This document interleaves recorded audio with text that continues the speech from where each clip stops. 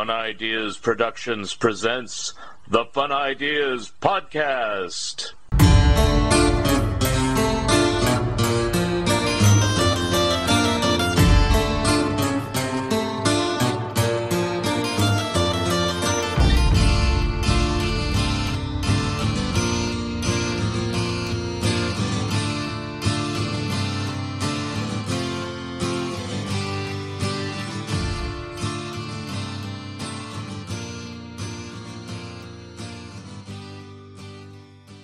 Hi, this is Mark Arnold, and welcome to Fun Ideas Podcast number 157.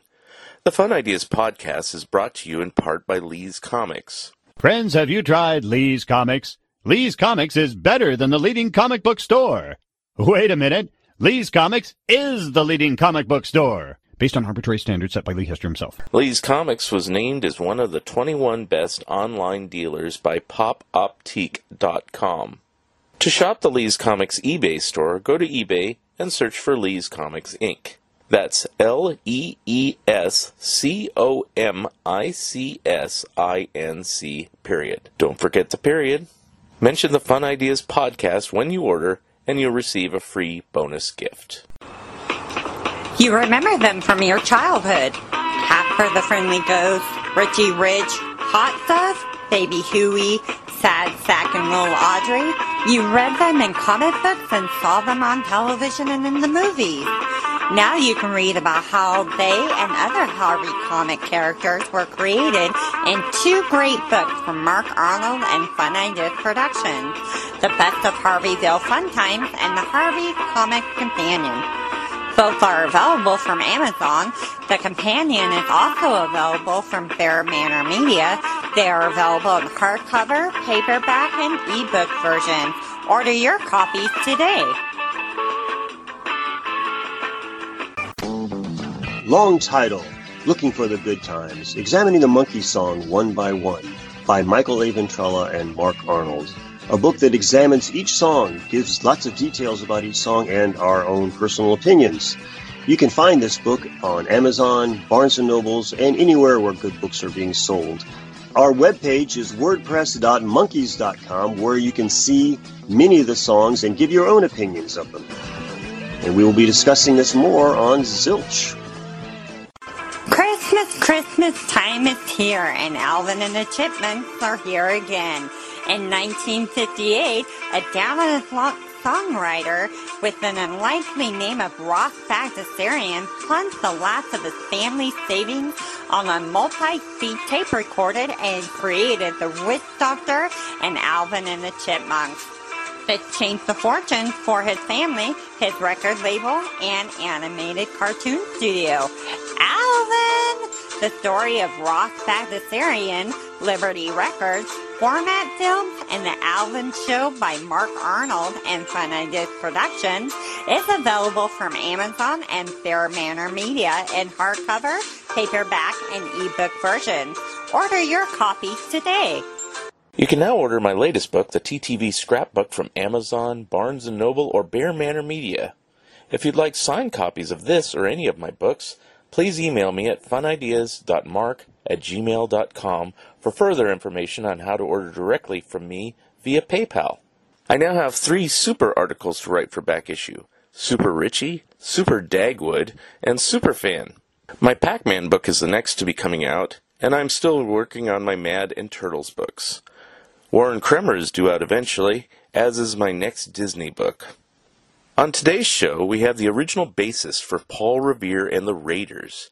Here he is, Phil Fang Volk. Hi, this is Mark Arnold with another Fun Ideas podcast, and today I have a special guest brought to us courtesy of the great Charles F. Rosenay, ! This is Phil Fang Volk. Yeah.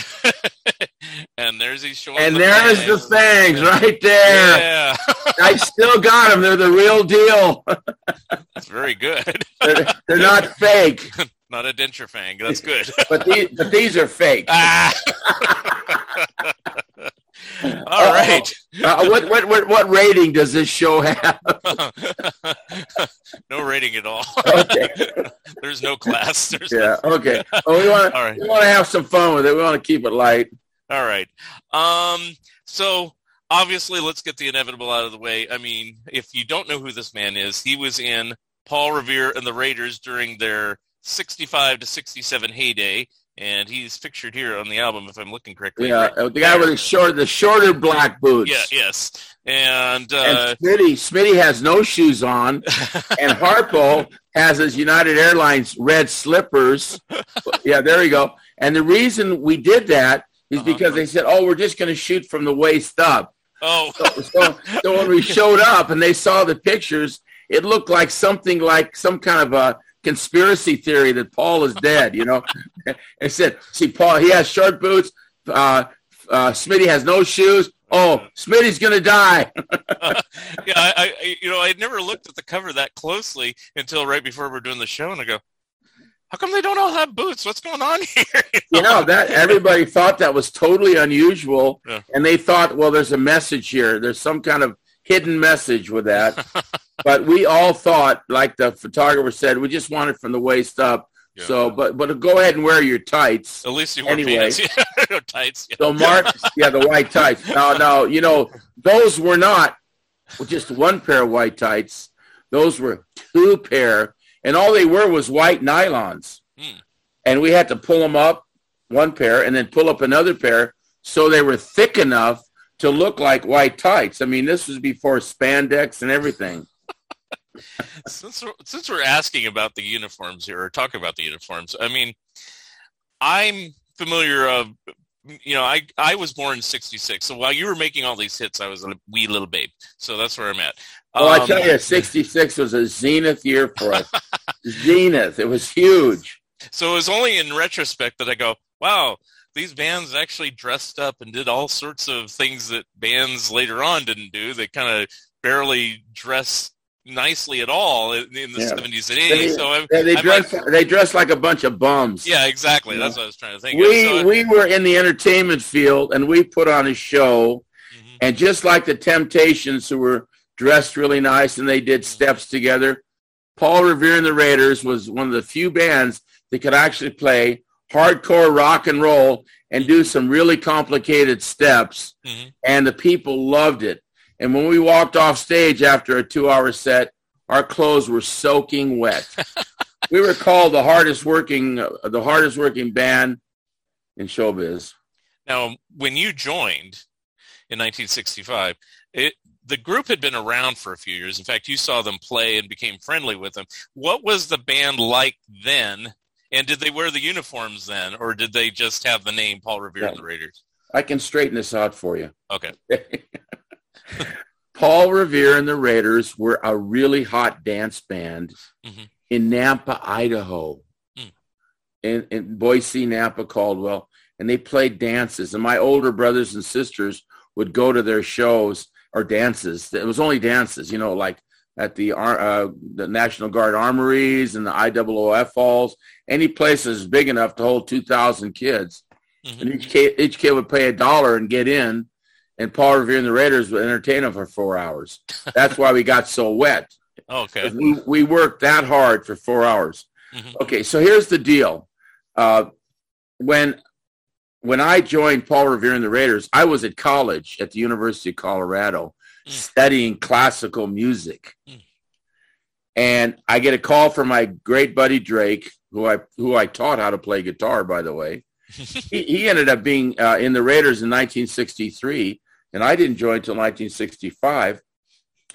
But the old bass player, Mike Holliday, was having some mental issues because of his girlfriend passing away. And he just wasn't together anymore. And Paul knew he had to make a change. And Mike was a great guy, but I feel bad that he went through that tragedy. But Drake talked to Paul, said, Paul, if you get Phil in the band, we can dance and do choreography and do stuff the band has never seen before because we're both great dancers. And so Paul called me at the University of Colorado, and my hair was real short, probably like this. And he offered me a gig and I'd been at the University of Colorado for a year and a half, and I decided I'm gonna quit school and join the circus, so to speak. No, join Paul Revere and the Raiders. So I met them right here in Vegas. They were playing a little gig at a club, a dance club called the Pussycat A Go-Go. Now remember, Paul Revere was just a dance band, right? And the reason I got so excited about this band is that when I was still in high school, Paul Revere and the Raiders were the stars of our annual variety show at Nampa High School. I was only like 15. Drake was barely 15. And we went to see Paul Revere and the Raiders. They closed the show, and they did like maybe 30 minutes in the Nampa High School variety show. And we went nuts. We thought, oh, God, if we could only be in a band like that, wouldn't that be great? And so I joined a band in Boise called the Chancellors, and I was in that band for a couple of years. And Drake and I formed a little group called the Sir Winston's Trio, which played a little lounge in Boise. It was just me, Drake, and a keyboard player, and we traded off on bass. That's how much bass experience I had. I would play guitar, he would play bass, and then he would play bass, and I would play guitar. Oh, Sir Winston's Trio. But we managed to get on a daytime TV show that one of the big disc jockeys in the Boise area was the host of. And they would always bring on an act to do a performance. And Sir Winston's Trio was on that show. And we did a couple songs, and boom, there it was. Okay, great. Bye-bye. Thank you, Sir Winston's Trio. See you later. Well, the next day, Drake and I are walking in downtown Boise, Idaho, and we come across a window with a sign in it, and there's a picture of Paul Revere and the Raiders. And it says, playing live tonight. We're saying, what the heck is this joint? And we look up at the sign, and it's called the Crazy Horse.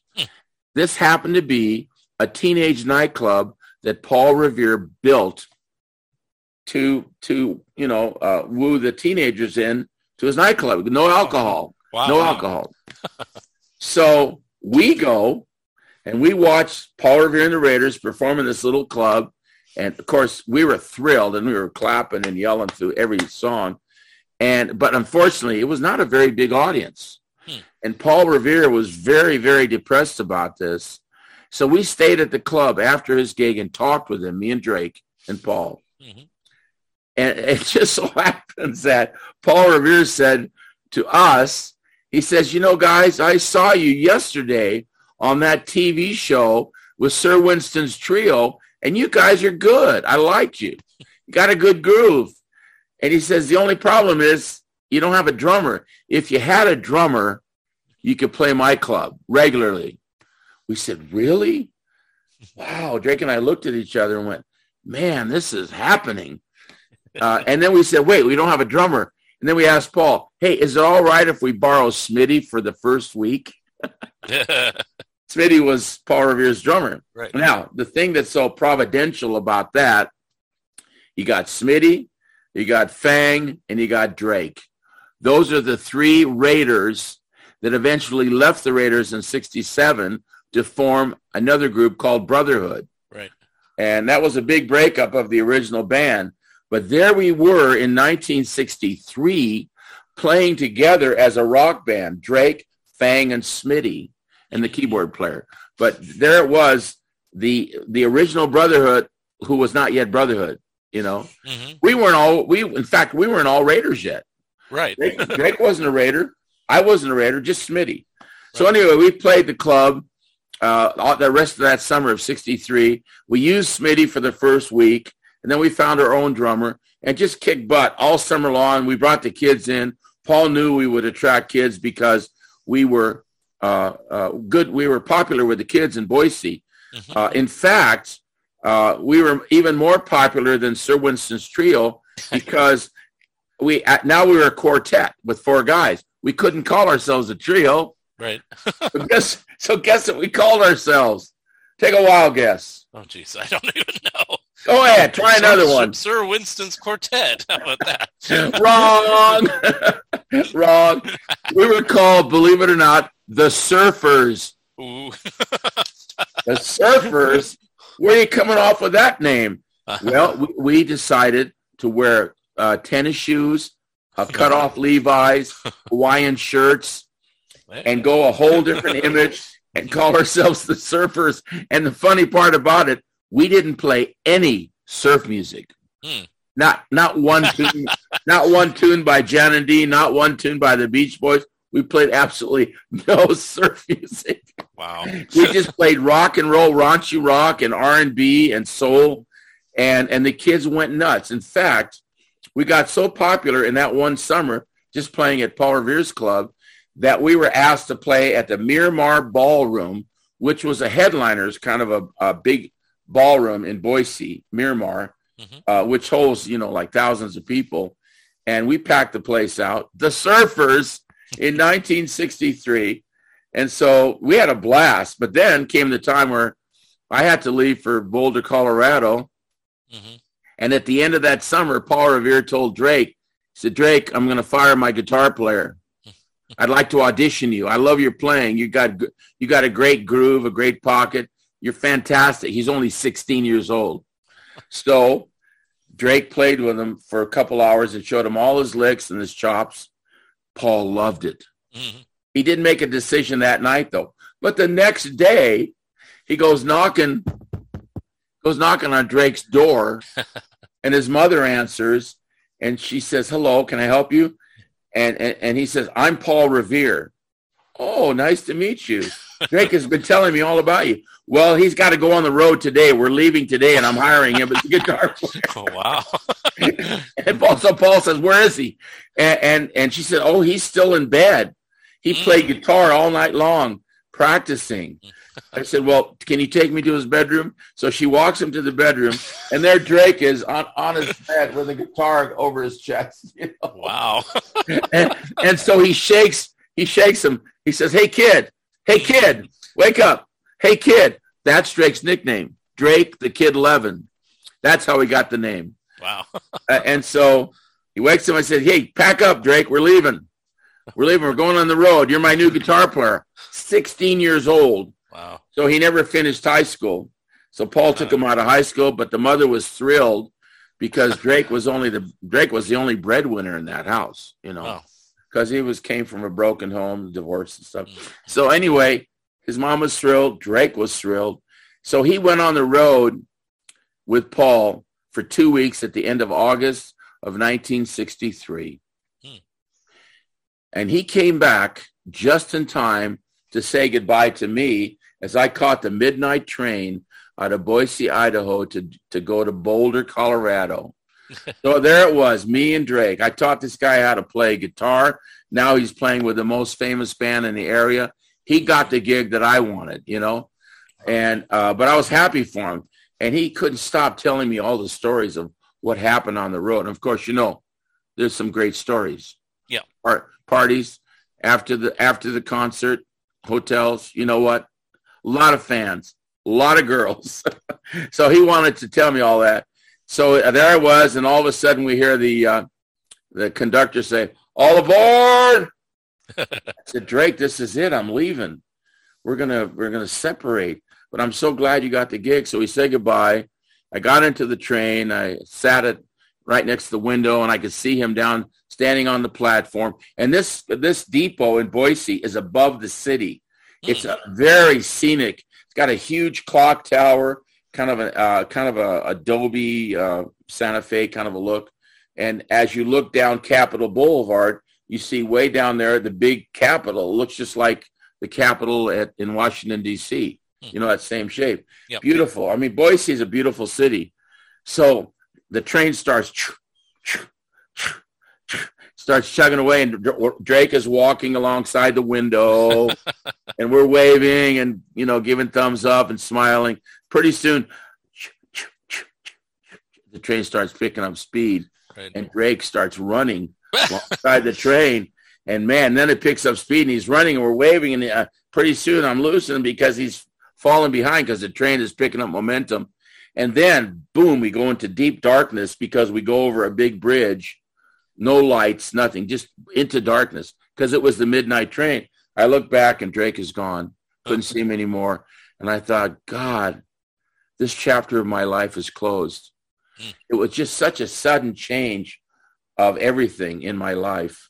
My parents were living in Europe, so they weren't there to see me off. You know, Drake was the only person there to see me off. And I was happy for him, but I was kind of, I don't know what that feeling is in your chest when you just feel sorrow, you feel sentimentality, you feel a little excitement. It's kind of a mix, you know, kind of a, what's the word for that? Where mixed feelings? Is that it? Can be. Kind of excitement here. Melancholy. Melancholy. Some sadness here, some excitement here. And when you mix them all together, the basic feeling is fear. Fear. Where am I going? Bittersweet. I'm on the train. Yeah. I'm on the train going to Colorado to learn how to be a school teacher in music. Yeah. Because that was my major in music. And I thought, dang, is that going to work out? And of course it didn't work out, you know, because I studied classical music. I loved it. Mm-hmm. I played cello for a while. I played violin for a while. Wow. I studied singing opera because that was my major, vocal music major, and also music education. And of course my ears were probably better than any other musician that was in that school, because as a rock musician, we learned the songs by listening to the chords, and we could identify the chord progressions. Mm-hmm. So in one of my classes in college, ear training and sight singing, the professor would get at a piano, and here's a class full of 100 kids. He says, now what progression is this? John, John, John, John, John. And I raise my hand, C, A minor, F, G. And the guy says, yes, that's correct. And the kids would look at me. How do you know that? And I said, well, I'm a rock and roller. we have to learn all the songs by ear. And that's why my ears are trained. And so I did very good in that class. And I did okay in the other classes, learning all the theory. And I can write music, and I can, you know, play all different instruments and stuff. So it was a good experience. But I didn't want to be a music teacher. Mm-hmm. And so in 1965, it was my sophomore year, my second year, first semester. Drake calls me and says, Phil, I've talked Paul into hiring you. I said, what? Yeah, he's going to let Michael go. Mike's having too many mental problems because of his loss. And I said, oh, really? He says, yeah. He said, have you been playing any bass? I said, no. I have a fraternity band. Oh yeah, believe it or not, I played stand-up bass in a folk group. Oh, okay. Kind of like the Serendipity Singers or whatever they called it. I'm not sure what our name was. Serendipity Singers, something like that. It was a folk band with about 12 people, girls and guys. You know, and I was playing rock and roll dates at fraternity parties as a singer and rhythm guitar player, and I'd scream my lungs out on the weekend. Then I go to my first vocal class at the music school the next day, on Monday, and my professor says, Phil, what happened to your voice? I said, well, I was singing some rock and roll on the weekend. And he says, well, Phil, we're gonna have to train you to learn how to sing right, so your voice doesn't get ruined. We're going to teach you breathing and placement and everything. I said, cool, dude, cool. Very cool. So that's the way college went. And in 1965, I left college, much to the chagrin of my parents, who were in Europe. Remember, they were living there? Right. So I didn't contact them. I just wrote them a letter and said, hey, Mom and Dad, I left college. No, they wanted me to stay in college. They wanted me to get a degree. And that was one of the big things that my dad wanted, because he never got to go to college, you know, and neither did my mom. And so they didn't get the letter for 3 weeks later, and they immediately called the dean of music at the University of Colorado. And they said, this is Mr. and Mrs. Volk. Our son is Philip Volk, and he's in your music school, and he just quit school, and he went to join a rock band. Why didn't you keep him there? And they said, well, he's he's grown up.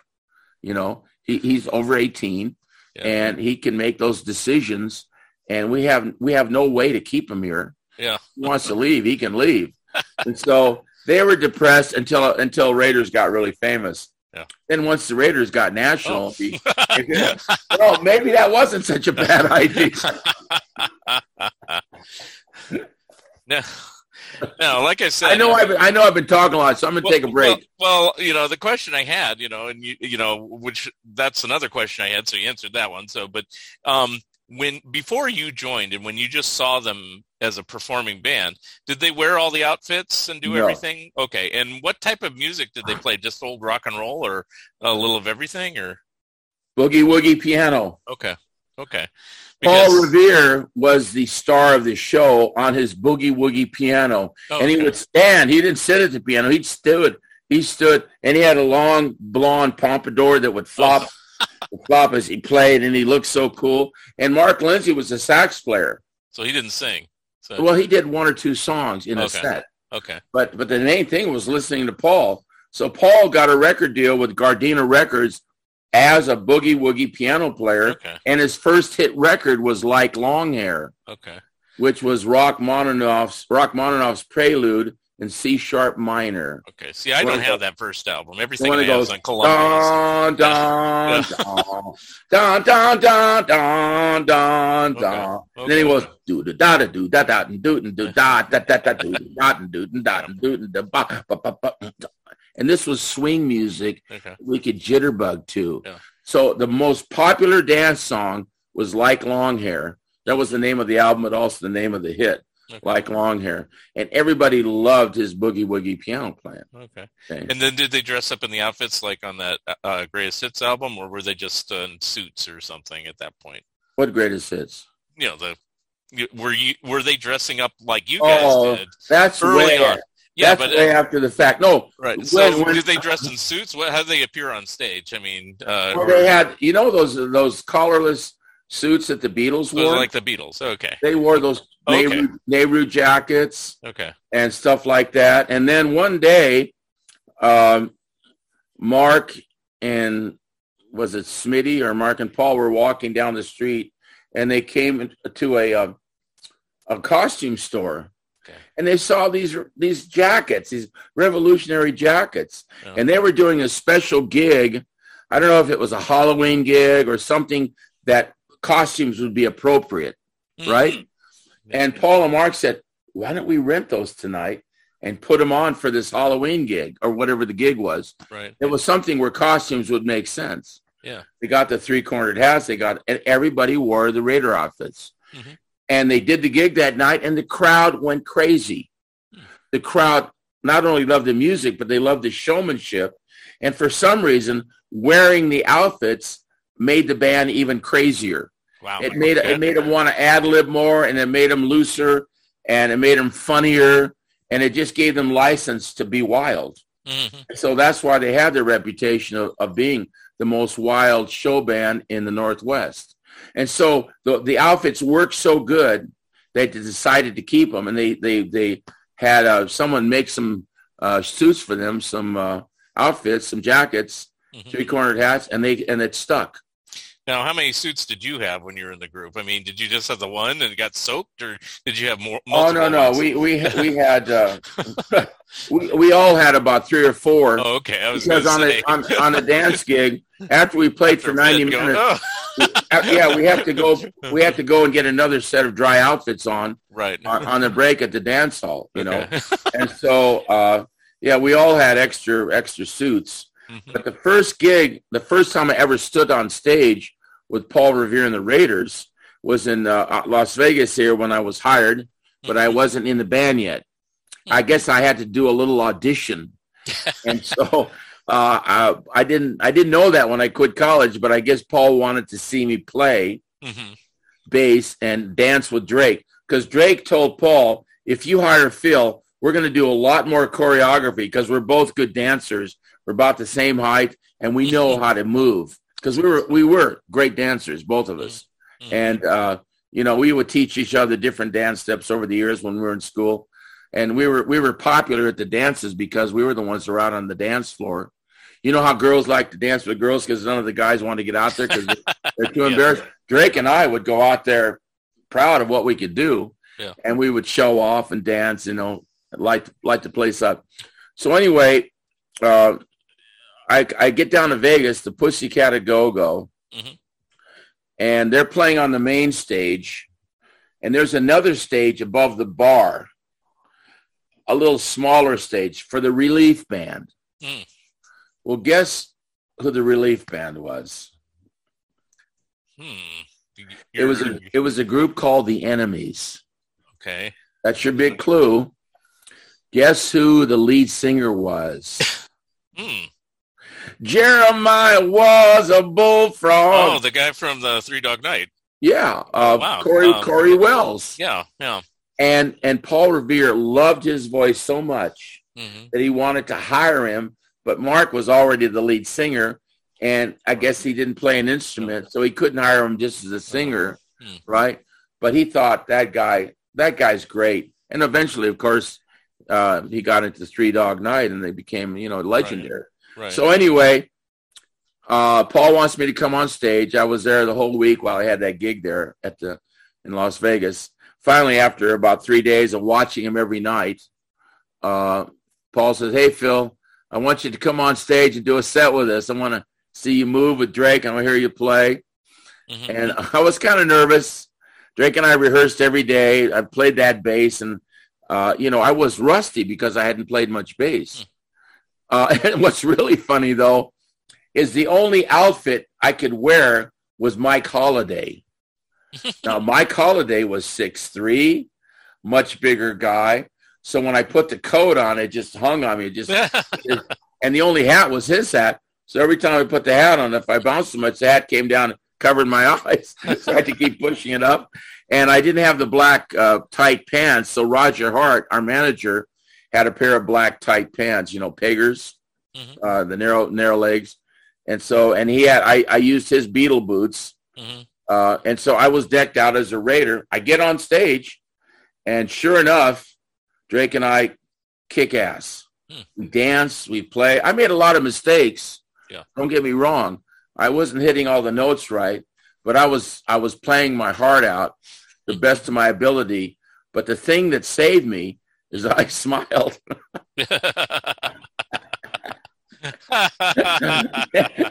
and Mark Lindsay, I don't think he's going to work out, Paul. I don't think he's going to work out. And Paul says, "Look at that smile. Look at those two guys dancing. That works." And so he believed in me and Drake. And that I gained his vote of confidence by getting him there and doing the best I could with my smile and my entertainment, my personality, and Drake and I moving together. He loved it. Right. Mark wasn't a big fan at first, but eventually, it took him 8 months to come around. Can you believe that? Wow. And you know what it was? It was a gig we had in Oakland, California, at a completely black nightclub in the black neighborhood. And we knew that we had to kick ass at that club. We couldn't be just a bunch of white boys playing rock and roll. We had to be soulful. And Mark, had a very soulful voice. He sounded like a black singer. And he played the sax. And we did a lot of R&B anyway in our dances. So we got on stage and we just blew it away. And the crowd, all black, loved it. They got on their feet, right? And so finally, Mark comes up to me and says, he had a bucket of water here. He says, "Phil, you were great tonight. Welcome to the Raiders. Now we're going to baptize you." Now, I assume that your bass playing improved because it sounds great on the records and stuff like that. And people praise you for your bass playing, as they do, say, Paul McCartney and the Beatles for being melodic and everything. And they act like different things I've read that, like, you came up with melodic bass lines. Did they not exist before that, or is it just because recording was so primitive that they didn't? I studied classical music. I knew counterpoint. I knew melody. I knew all the idioms of the symphonic classical music, Bach and Baroque and Beethoven and Mozart, and I studied that in college. Yeah. And I had a famous uncle who conducted the Roger Wagner Chorale in Los Angeles at the Dorothy Chandler Pavilion. Mm-hmm. So he was famous.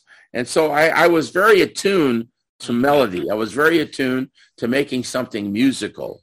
Okay. And that's what I always strive for, was to make my lines melodic.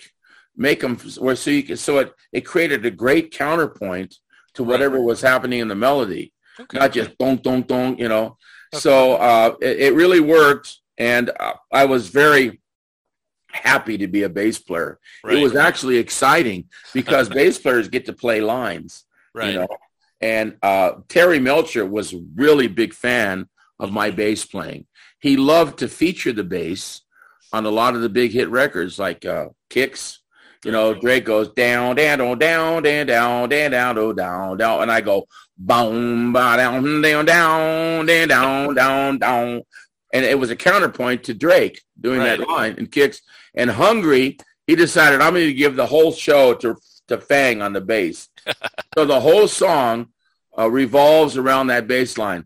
Dong, dong, dong, dong, dong, dong, dong, dong, dong, you know, on Hungry. And we did that. We recorded the bass 3 or 4 times, a regular bass, an octave bass, a fuzz bass, and maybe one other. And then we mixed it and made a composite bass track. Okay. And that's why that bass sound on Hungry has such a monstrous sound to it. It's like a big locomotive just pushing that song along. Yeah. So anyway, Terry Melcher, our producer, who was Doris Day's son, he produced some of the Beach Boys stuff. He produced the Byrds, you know, Mr. Tambourine Man, and he was he was Columbia Records' golden boy. Right. But he helped us find our niche in the recording field. Oh, okay. And especially with me and Drake and Smitty, he would always work with us first, the 3 of us, the rhythm section. Yeah. And then we would add Paul, and then we'd add Mark, you know, after we had a good rhythm track going. And we didn't use click tracks back then. The song just had to have a steady, positive pocket. And once we found that, and that was Paul's thing. Paul was Mr. Rhythm. He loved a great pocket, a great groove. So once we had that, then we would build on that song. And, you know, remember when we started out, we only had like 8 tracks to work with. That's why we had to ping pong all the bass tracks over to one track to open up tracks for background vocals and lead guitars. And, you know, we had drums. Drums always took 2 tracks, you know, right and left. Yeah, but it made for a big, you know, condensed sound. That you know, when you hear those tracks, they look they sound so fresh. Yeah, they sound so alive. You know, it was analog tape, but for some reason, the engineers knew how to keep the sound crisp. We didn't lose much value by ping-ponging. Sometimes you can lose a presence or quality by ping-ponging to another track. Right. But they knew how to do it and EQ it just so that everything sounded good. So I was really thrilled to be in the band as a bass player because I got used on with my bass lines in a very special way. Yeah. And you had mentioned Paul McCartney. I loved his playing. He was also very melodic, and he used a pick. Right. I used a pick. And Playboy magazine, I'm going to make a reference to Playboy, not for the women, but because it featured articles on jazz musicians, on entertainers. It was a great magazine in that aspect. Yeah. It did a lot of profiles on great players, great musicians. Well, one year it had a poll, musicians poll, best trumpet player, best keyboard player, best vocalist, best bass player. Guess who was on the top of the list? You. Well, Paul McCartney. Oh, okay. he was number 1. I'm not bragging. Okay. But I was right under Paul. Paul was first. Phil Fangvogt, number 2 in the Playboy musicians. Have you met Paul anytime over all these years? Never. Wow. And I'd love to meet him. Yeah. And I know that he is aware of me and the Raiders because when Drake Levin passed away, he wrote in my guest book on my website. He says Drake was a great guitar player. It's too bad we're losing too many of our good friends. You know, he wrote a little entry, and it was Paul McCartney. Wow. You know, and so that was really sweet of him. And when John Lennon passed away, you know, when they went to his apartment and cleared everything out, they had the jukebox that he owned there. Yeah. They pulled out a couple of Raiders songs. Yeah. In fact, I heard that on the Beatles station on Spotify or whatever it is. Not Spotify, Sirius XM. They said Stepping Out or something like that. Yeah, they played Lennon. Here's a song from Lennon's Jukebox, and then they played a Raiders song, and it's exactly. All right. So they knew about us. The only Beatle I ever met was Ringo. Okay, yeah. And he wasn't real friendly toward me because it was at Disneyland when I had a band there called... Oh, is that when you were doing... What's the name of your Friendship group? Train. Friendship Train, that's it. See, I wrote notes. The Friendship Train. And we had put together a 20-minute Beatle medley. Oh, wow. I mean, we did like 30 Beatles songs in this medley. And we had condensed it and made all the transitions so cool. It first started out as a 30-minute medley, but the head of A&R at Disneyland said, "No, it can't be 30 minutes, Phil. You got to trim it back." Yeah. So I trimmed it back, and it got such a good reception from the crowd there. Yeah. And the girls did some choreography, and we all took turns singing the leads, and the transitions were flawless.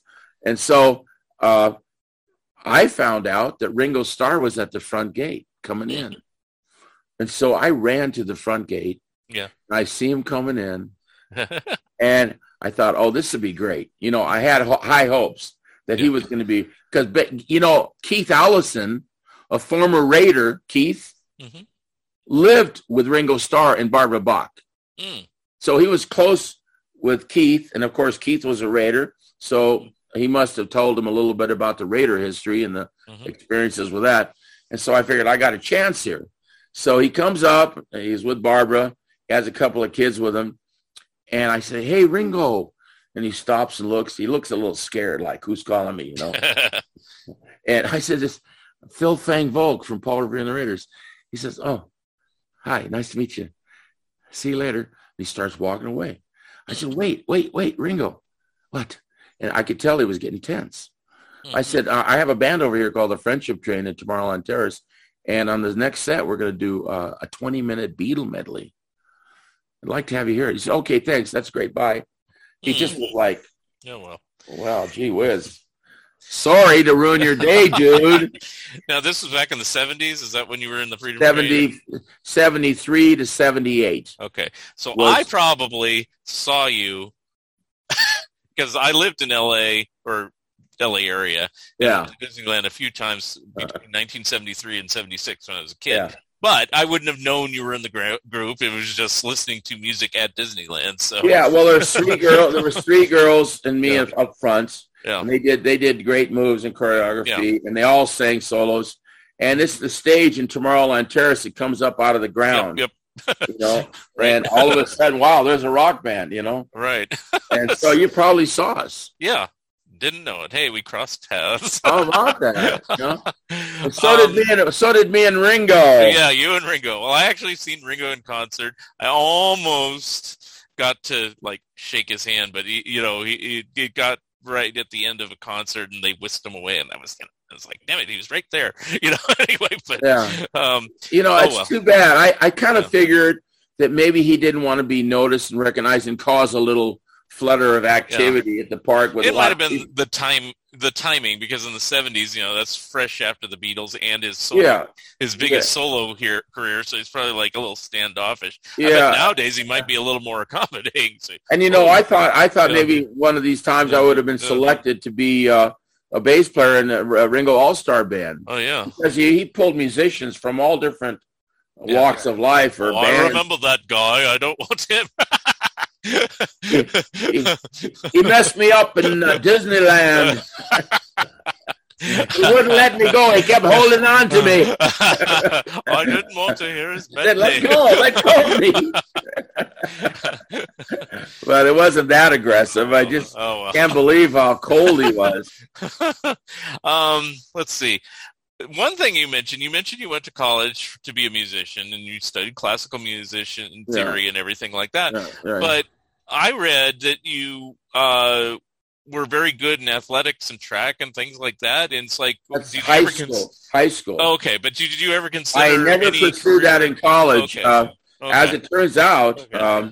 when John F. Kennedy became president, he instituted a new physical education program requirement for all high school students. They had to run a little race. They had to do a standing broad jump. They had to do some pull-ups. They had to show where their physical fitness was. And everybody in the whole school had to do it. So guess what? There was a standing broad jump. Mm-hmm. We had to stand in one place and see how far we could jump forward. Mm-hmm. And I jumped 2 feet farther than anybody else in the school. Wow. and the word got back to the coach, and he came up to me and said, "Hey, Phil, you know how far you jumped on that standing broad jump? You jumped 2 feet more than anybody else. You got some good legs. I could probably use you in my track team." I said, "Really?" "Yeah." So it turns out I was a good runner too. I was fast.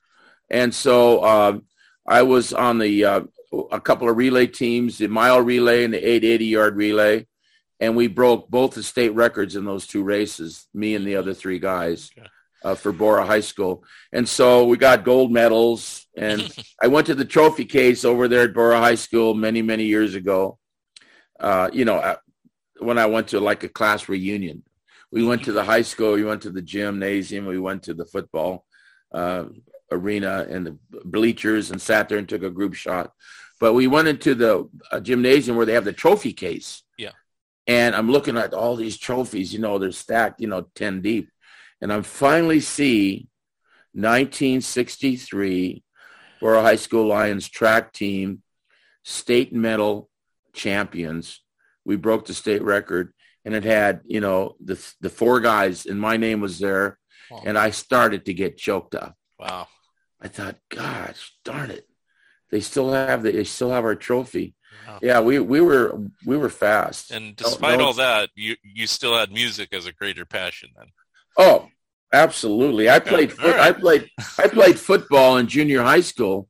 And I loved the game of football. Mm-hmm. But I love it more now to watch it. We have the Raiders. We have the Raiders now. Right. That's ironic. What a great combination. All in Vegas. Yeah. All the Raiders have ended up in Las Vegas, including me. I'm a Raider. I was thinking I should write a song for them or something. I was going to say either do that or at least sing the national anthem at a Raiders game. You got it. No, I don't do patriotic exercises. Oh, okay. Well. So anyway, I was thinking, gosh. I love the Raiders, and they did pretty good last year. They made the playoffs. Yeah. They got this brand new stadium they built for them, Allegiant Stadium. Mm-hmm. It's called the Death Star because it has that look. Yeah. Just a big black saucer, out there, and but it's a beautiful stadium, especially inside. And the Raiders are doing pretty good, and I got to figure out how to combine my Raider history with their Raider thing and see if there's some marriage there. I haven't figured it out yet. You can be a spokesman or something from one Raider to another, and you could be like with the big football players and hopefully I'll get the idea. Maybe one night I'll wake up in the middle of the night and say, got it. But haven't got it yet, but I like football. And I only played football in junior high. Mm-hmm. Once I was in high school, track was my thing. Mm-hmm. And I became a state champion. And the coach, and that was all because of John F. Kennedy starting that physical education program in my standing broad jump. So the coach said he must have good legs. So we got to get him on the track. Coach Ed Troxel, great guy. Mm-hmm. What a great guy. I don't mean to interrupt, but go ahead, there's certain teachers that you have in high school that are they create pivotal moments in your life, or they create inspiration or motivation, and you have a special connection to them all through life. You always think back to them. You always refer back to like Coach Troxel. Get me into track. I would have never gone into track, but I did, and I loved it. And then my choir teacher, Bert Berta, and I was in choir, and we were going to do a musical that year when I was a senior. Mm-hmm. And guess what it was? Bye Bye Birdie. I was going to say Bye Bye Birdie, and I didn't. And guess what kind of character is the lead character? The lead character is a guy like Elvis. Yeah. Who's going to go into the military, just like the real Elvis did. Yeah. And so, guess what role I played? Conrad Birdie. You know? That was the guy's name, Conrad Birdie. And because I had musical experience, and because I was influenced by Elvis Presley, and I loved the way he moved, I did all those crazy hip shaking moves and leg wiggling stuff as Conrad. Yeah. And they didn't have every character in Conrad Birdie, we had two casts, cast A, cast B. And one night cast A did it, one night cast B did it, but they had no understudy for me because I was the only cat in the school that could do an Elvis Presley impersonation and do the Conrad Birdie character. Right. So I felt very honored that they let me do it all 5 nights, That's cool. Yeah. And a great experience. So Bert Berta gave me that vote of confidence. He says, Phil, you're the right guy for this part. And I know you're going to be great, So it was a great experience playing Conrad. Now, going back to the Raiders, a few more Raiders questions, just because, before I did, before I did a lot of research, I just assumed Mark Lindsay sang everything, but you also sang on some of the tracks too. Was there any sort of agreement on how you sang or when you sang, or was there friction on that, or how did that work in those days? Let's see. Was that word friction? Friction. There was friction. Okay. So friction. Okay. All right. Oh my God. Okay. Mark did not want to share the limelight with anybody. Okay. Mark was a little possessive of his role.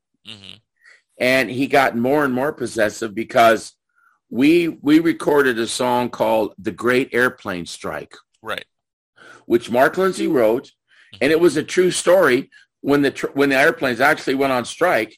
And he wrote a song about trying to get to the airport and take a flight, and they couldn't get out because all the planes were grounded. And it was a clever song, and it was a fun recording session. We had a great groove on it, right? And then the next song we recorded was my song that I wrote called In My Community. And Terry Melcher, our producer, absolutely fell in love with the finished product. We brought a guy in that he's very famous, and he works with Brian Wilson a lot. His name was Van Dyke Parks. Oh, yeah. And we were just playing the guitar, bass, and drums line. And you'll find what you need, in my community. We try hard to please in my community. And you may even want to play that song. You can either play it off, you can play it off the original album. Yeah. I think it's on Midnight Ride Spirit of 67, I think.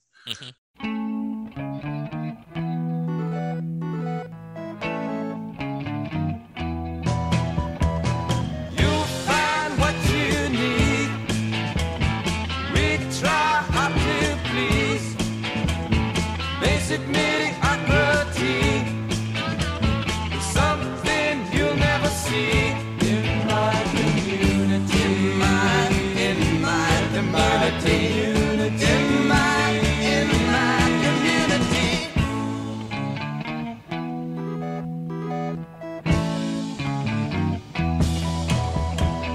Living like ants in the ground. That's what you're doing now. Lift your head and live up high. You're gonna find some peace of mind in my community. In my community. In my community.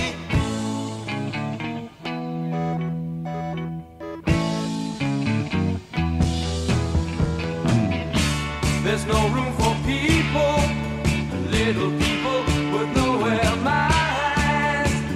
People who don't believe in love and the simple little kicks in life.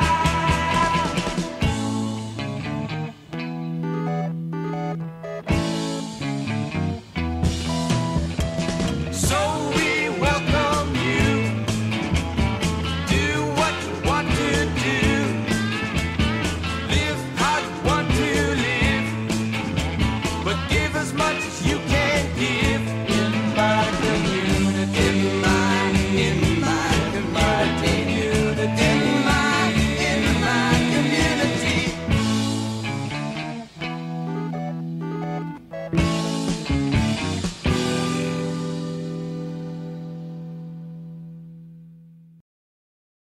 So, so guess what? Terry Melcher loved it so much that he said, I'm going to put this out as an A-side. Because, everything there was a 45, the record with the big hole. Right. That's it. That was your single. And the 45, A-side, B-side, and the radio stations were supposed to promote the A-side. And so Terry says to Paul, I want to put out In My Community as the A-side. He said, what? With Phil singing lead? Yeah, sounds great. He sounds great. The band sounds great. It's a hit. He says, well, let me talk to Mark about that. Oh. So he talks to Mark, and of course, Mark, puts the screws to that. And so Paul and Mark insisted that Great Airplane Strike was the A-side. Now, Great Airplane Strike. It was a good song. Yep. It was a good pocket. It was kind of almost a novelty song because of the lyric. Right. And but I could have had an A-side. And other bands like the Beach Boys, they had different lead vocalists. Right. Mike Love would do a vocal. Carl Wilson would do a vocal. Al Jardine would do one. They had several lead singers in that band. And because Terry Melcher had worked with the Beach Boys, he figured, what's the big deal? Yeah. Let's feature everybody in the band. You're all great singers. Right. And Fang sings really good. And this is a great song. And that organ thing that Van Dyke did is a big hook. It's a huge hook, Yeah.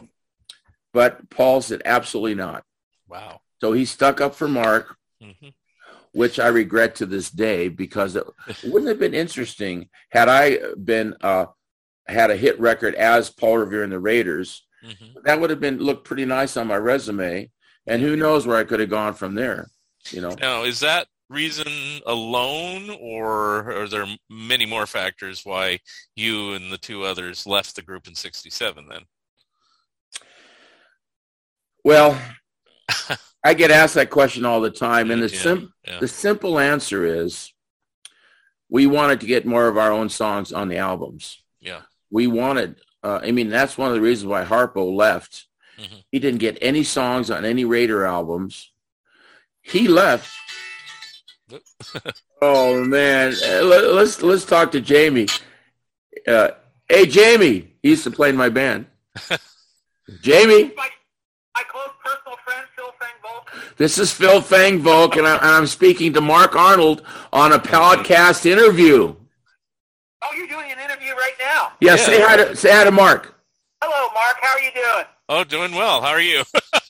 We're in the middle of the Fun Ideas podcast here. Jamie and I have been trying to get a hold of each other, and we keep calling each other at the wrong time. But as soon as, can I call you back on this number? Well, it's about, how long? I don't want to cut your interview. Well, no. Our interview is probably going to go for another 30, 40 minutes, right? Yeah. How long do you want to go, Mark?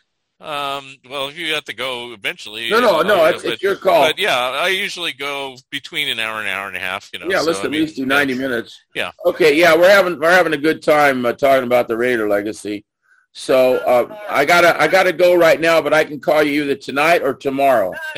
Let's talk tomorrow. What time are you getting up these days? I get up late, around 9 o'clock. All right. We'll talk tomorrow. Is this your buddy from... Well, Charles Rosenet, right? Right. The guy that did the Beatle tours and stuff. Sure, yeah, still does, yeah. And the autograph signing parties, festivals or conventions. This is a friend of Charles, right? Yes. Yeah. His name is Mark Arnold. He lives in Eugene, Oregon, or Portland? Springfield, actually, but yeah. So Springfield was very close to Eugene. Yeah, it's right next to it. Eugene, Oregon. So we're on the same time frame. We're Pacific time. And you guys do your thing, and you go 90 minutes, 2 hours, whatever you want to do. I'll talk to you tomorrow. I'll talk to you tomorrow, man. Call me in the morning. All right, see you later. Bye-bye. Bye-bye. Thanks for the cameo. That, ladies and gentlemen, was a great guy named Jamie Leasing who played keyboards with Fang and the Gang, and we did some great gigs together. Is he on here? Is he on here, which we haven't really no, talked about yet? Okay. I don't think he's on any of those recordings. Okay. I don't think I ever got him in the studio. It was all live. Well, we'll talk about that soon. We'll get there. Yeah, it was all, he did just gigs with me. Okay. Good man, great keyboard player, real talent. And there's other stories I could tell you, but I forgot them. Okay. So where were we? Well, leaving the Raiders, you said you've been asked that a lot, and, it sounded like, mainly you all kind of wanted to have your little space on the record, and Mark and Paul were kind of like, no, this is our Well, Mark dominated the mix on the albums by his songs and the things he wrote, and Paul kind of favored him because he was the teen idol, the front man. But I was getting so much coverage from the teen magazines, and this is a fact of life. I got more teen magazine covers than Mark.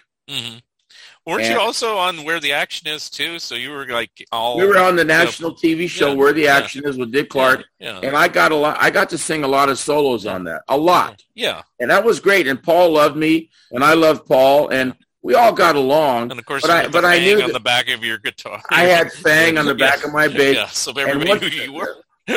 The minute I did that, it was during a Mark Lindsay song. And we were kings of upstaging people. So I went to the electric truck and I asked the electrician, can I have some of that black tape? And I had the white Vox bass, so black and white, it was perfect. So I wrote the letters in the tape, Fang, on the back of the bass. Right. And because Paul wanted me to have a nickname. And at first he wanted to call me Bucky. And I said, I don't like that.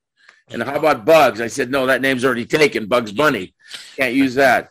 Just let me work on it. So he was suggesting, Paul was Uncle Paul, Mark was Madman Marcus, Mike Smith was Smitty, and Drake was the Kid, right? I didn't have a nickname. So I got the electric tape, put Fang on the back of my bass. Mark is singing some tune back there on Where the Action Is, and we're taping, the cameras are rolling, and all of a sudden behind him, I flip my bass over. I got that bass right over there. You want to see it? Oh, cool. Yeah, go get it. Doesn't matter. I'll show you what it looked like. Yeah. We're very casual here on the Fun Ideas podcast. I'll be back. I even have my dogs here, so they usually pop in for a cameo. Yeah, well, I had the dog barking outside, but I didn't let him in. Yeah. As he might create too much of a nuisance. So anyway, it was this bass. Okay. The Vox bass, because we were sponsored by Vox, right? And so while Mark was singing and being, romantic and getting all the little teeny boppers in love with him, I get behind him and I hop, hop. And of course the cameras go off of Mark. Follow Fang. And of course, right after that, I got fan mail. Right. And the producer says, give Fang some more songs. Yeah. Because we're getting mail for him and the kids like him. Yeah. So that was kind of cool, Yeah. I kind of created my own opportunity there. Mark wasn't thrilled with it, but he had to live with it. So I got more songs on the albums than any other guy in the band except for Mark. He got the majority of the. Because once with the Beatles coming out and knowing that they were songwriters, and their albums were all original tunes, right. we started to pick up on that right. that trend. Now we started to write. And, Mark is a good songwriter. I wrote songs. Drake wrote some songs. Smitty wrote some songs.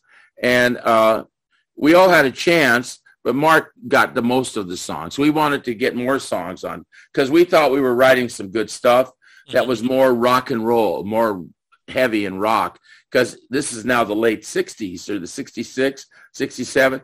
Things are getting a little more edgy. We wanted to compete in that arena.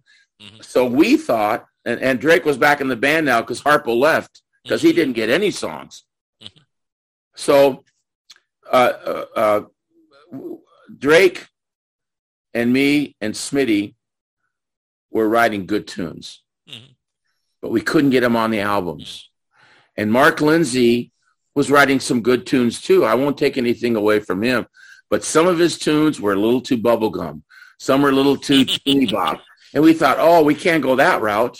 Yeah. We're going to miss this new phase of rock that's starting here. The Sgt. Pepper phase and all that stuff. We gotta be hip. We got to be a little more relevant now. We can't be talking about bubblegum stuff. The little girl in the fourth row. I mean, yeah, it's the bubblegummers love that stuff, but it's not hip anymore.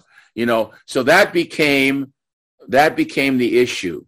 Not only were we not getting enough of our own songs on the album, and I'm thankful that I did get a few songs on the albums, but also we didn't like the direction the band was taking, because Mark was kind of ruling the roost, and he was like, he had Paul under control, so to speak, and Paul kind of let him do what he did, and eventually Mark became the producer. Terry Melcher left, right? Then Mark took over, so it was his gig, and you can see what happened in the later years.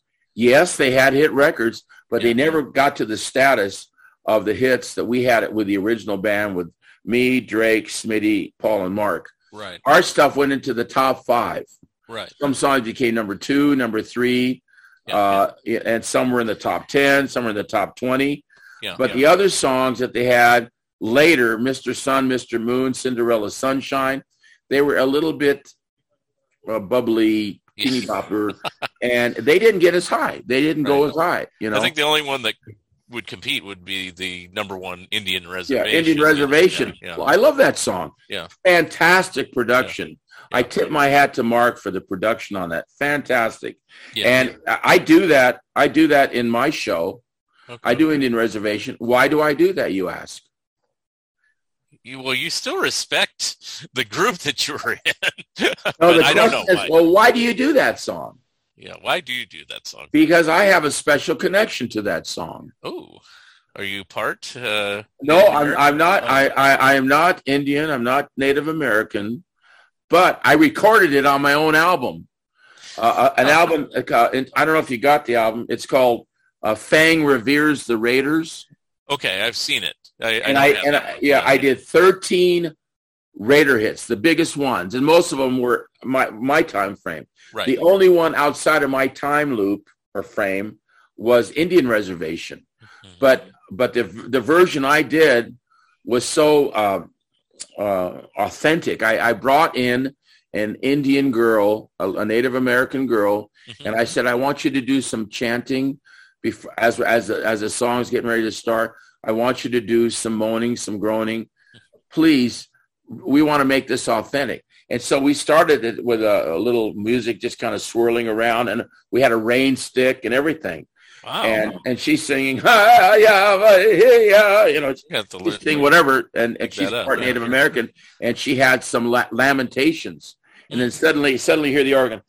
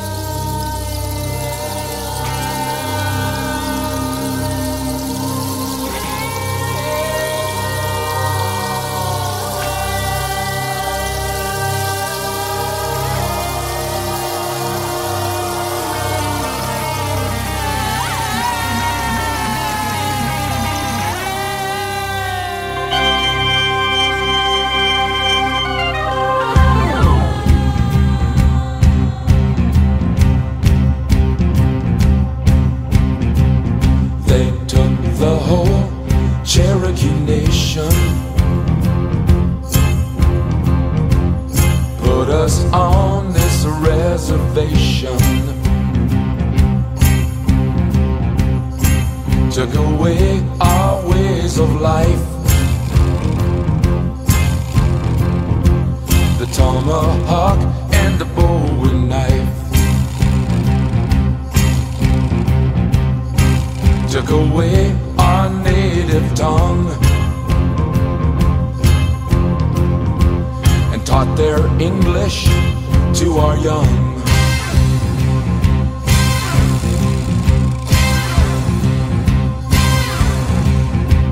And all those beads we made by hand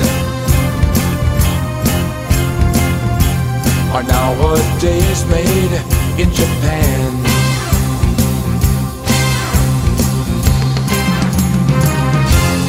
Cherokee people, Cherokee tribe, so proud to live, so proud to die.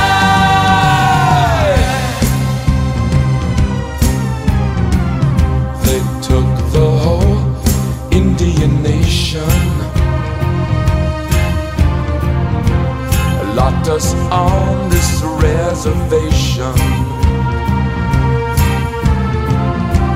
And though I wear a shirt and tie,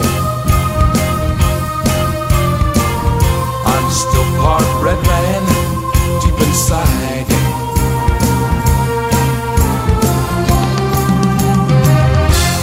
Cherokee people, Cherokee tribe, so proud to live, so proud to die.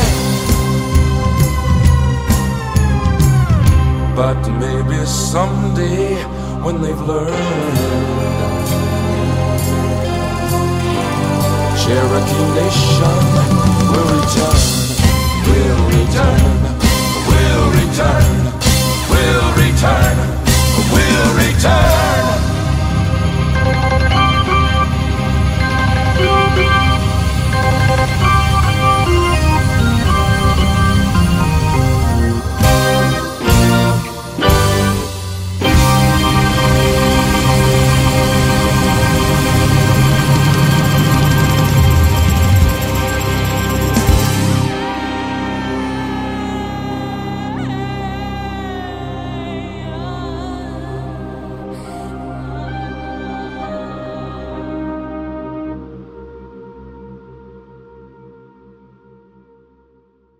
You know, you want to see that album?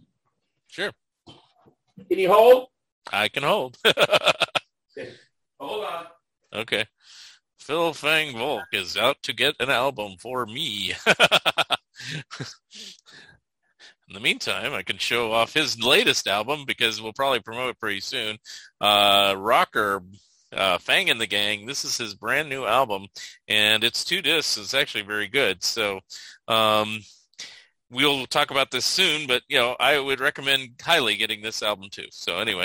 Hey, I got one of those. There we go. Hey, I made a sale already. Yeah, you know, the last time I did one of these podcasts when it aired, yeah, we got numerous sales because I sell these off my website. Oh, okay. Yeah. PhilFangVolk.com. Yes. Okay, everybody, class, repeat after me. PhilFangVolk.com. And it's right at the top of the page. And some trivia. Yeah. What's that on my shoulder? It's a hand. Question is, whose hand is it? I don't know. Come on. Look, his hair is right there, too. Can't you tell by his hair right there? No. I don't know. That is none other than My Baby Does the Hanky-Panky. Crystal Blue Persuasion. Tommy James. Tommy James. Oh, wow. And this was at one of Charles Rosenay's autograph festival conventions in New Jersey. We were very close. Tommy and I have a nice friendship, and we went to see him when he played here, got backstage, had a nice visit.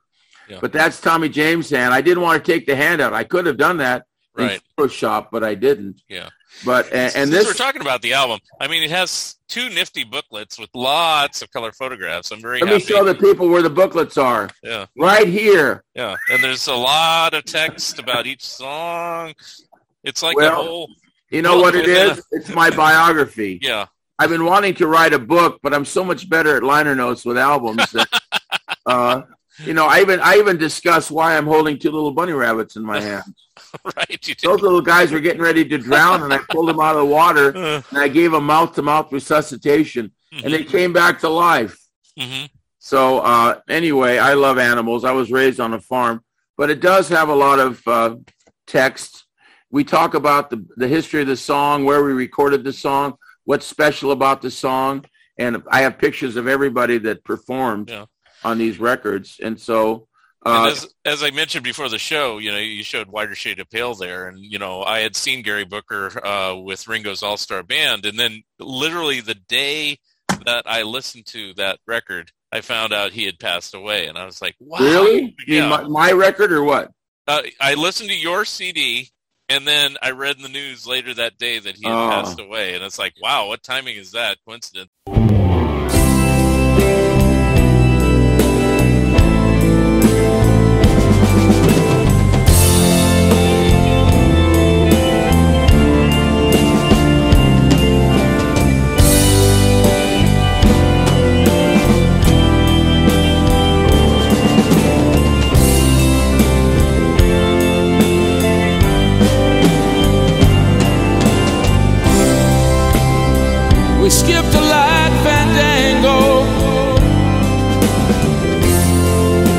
doing cartwheels across the floor. I was feeling kind of seasick. The crowd called out for more. The room was humming harder as the ceiling flew away. When we called out for another drink, the waiter brought a tray. And so it was later that the miller told his tale. That her face at first just ghostly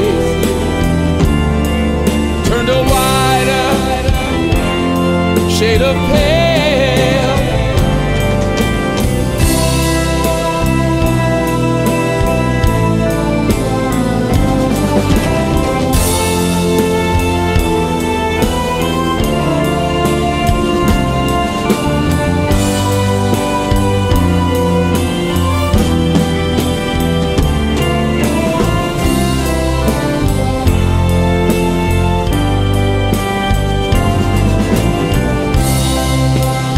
She said there is no reason, and the truth is plain to see. But I wandered through my playing cards, would not let her be one of 16 Vestal virgins who were leaving for the coast.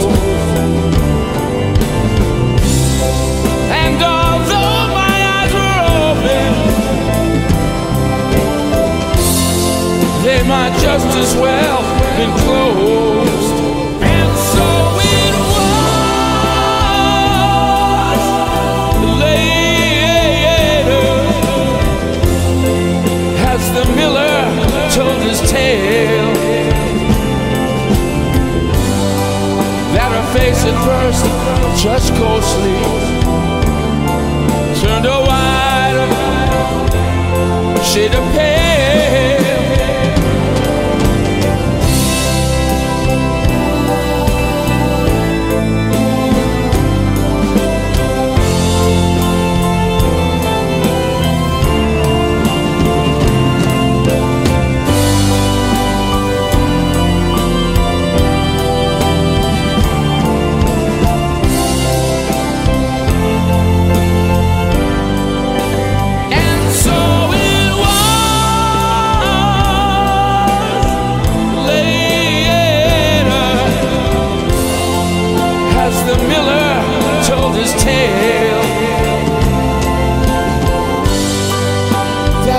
At first just ghostly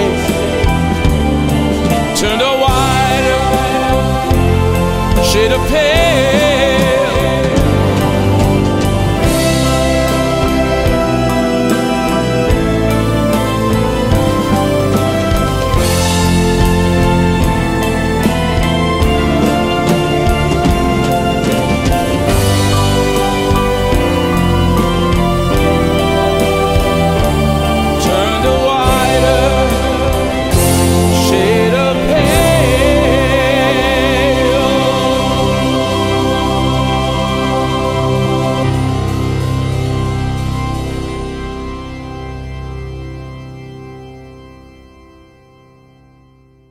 Yeah, so you had just heard my version of... Yeah, and I said, oh, I really, and it made me think of the original version. It's like, I'd like to see him again in concert or something, because he was great with Ringo, He was, his voice, he didn't play the organ, did he? He played the keyboards, but he didn't play the Hammond organ, did he? He did with Ringo's tour. I don't know if he did when he did Triple Hair. He may have done it with Ringo, I've always loved that song. I love mixing... Yeah, and this is some of the things you'll see on my CD.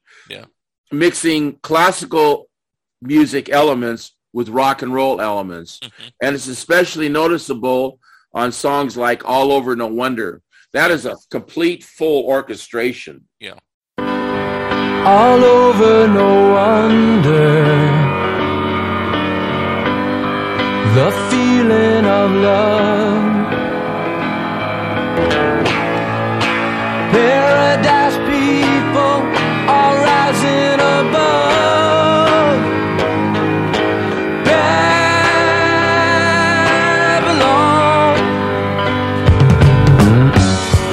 The new world is something everyone could enjoy if just a man could understand why. Oh, why he needs to have a sanctuary on this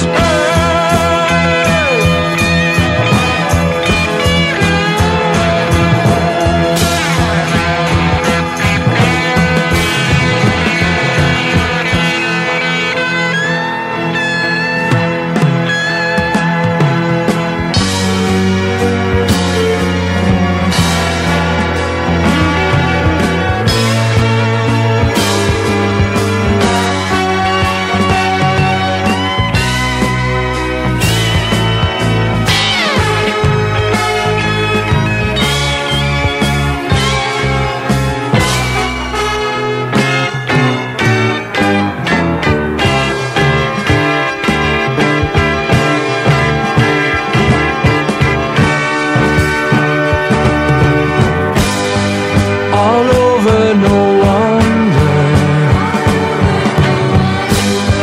The feeling of love. Paradise people are rising above. Babylon.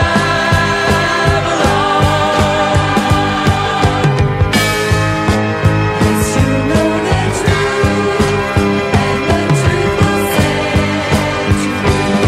listen.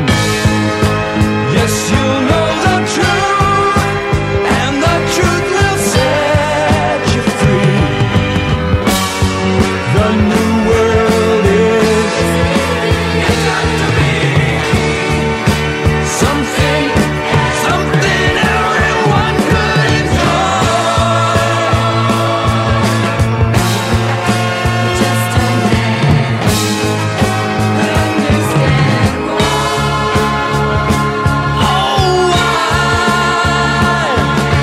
Why he needs to have a sanctuary on this earth.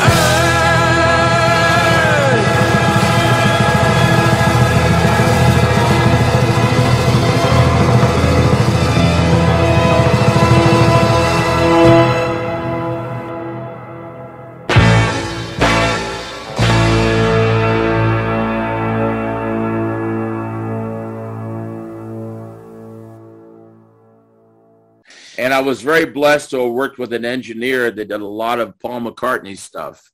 And that's Eric, the Norwegian Wainberg. Yeah. He was working in Hollywood at Sound Recorders. And I rang the bell, and Eric comes out. He says, "What's up, Phil?" I said, "Well, I wanted to pick up our tapes from our recordings because we're getting signed with RCA Victor. We need those." He says, "Okay, cool. I'm working with Paul McCartney right now.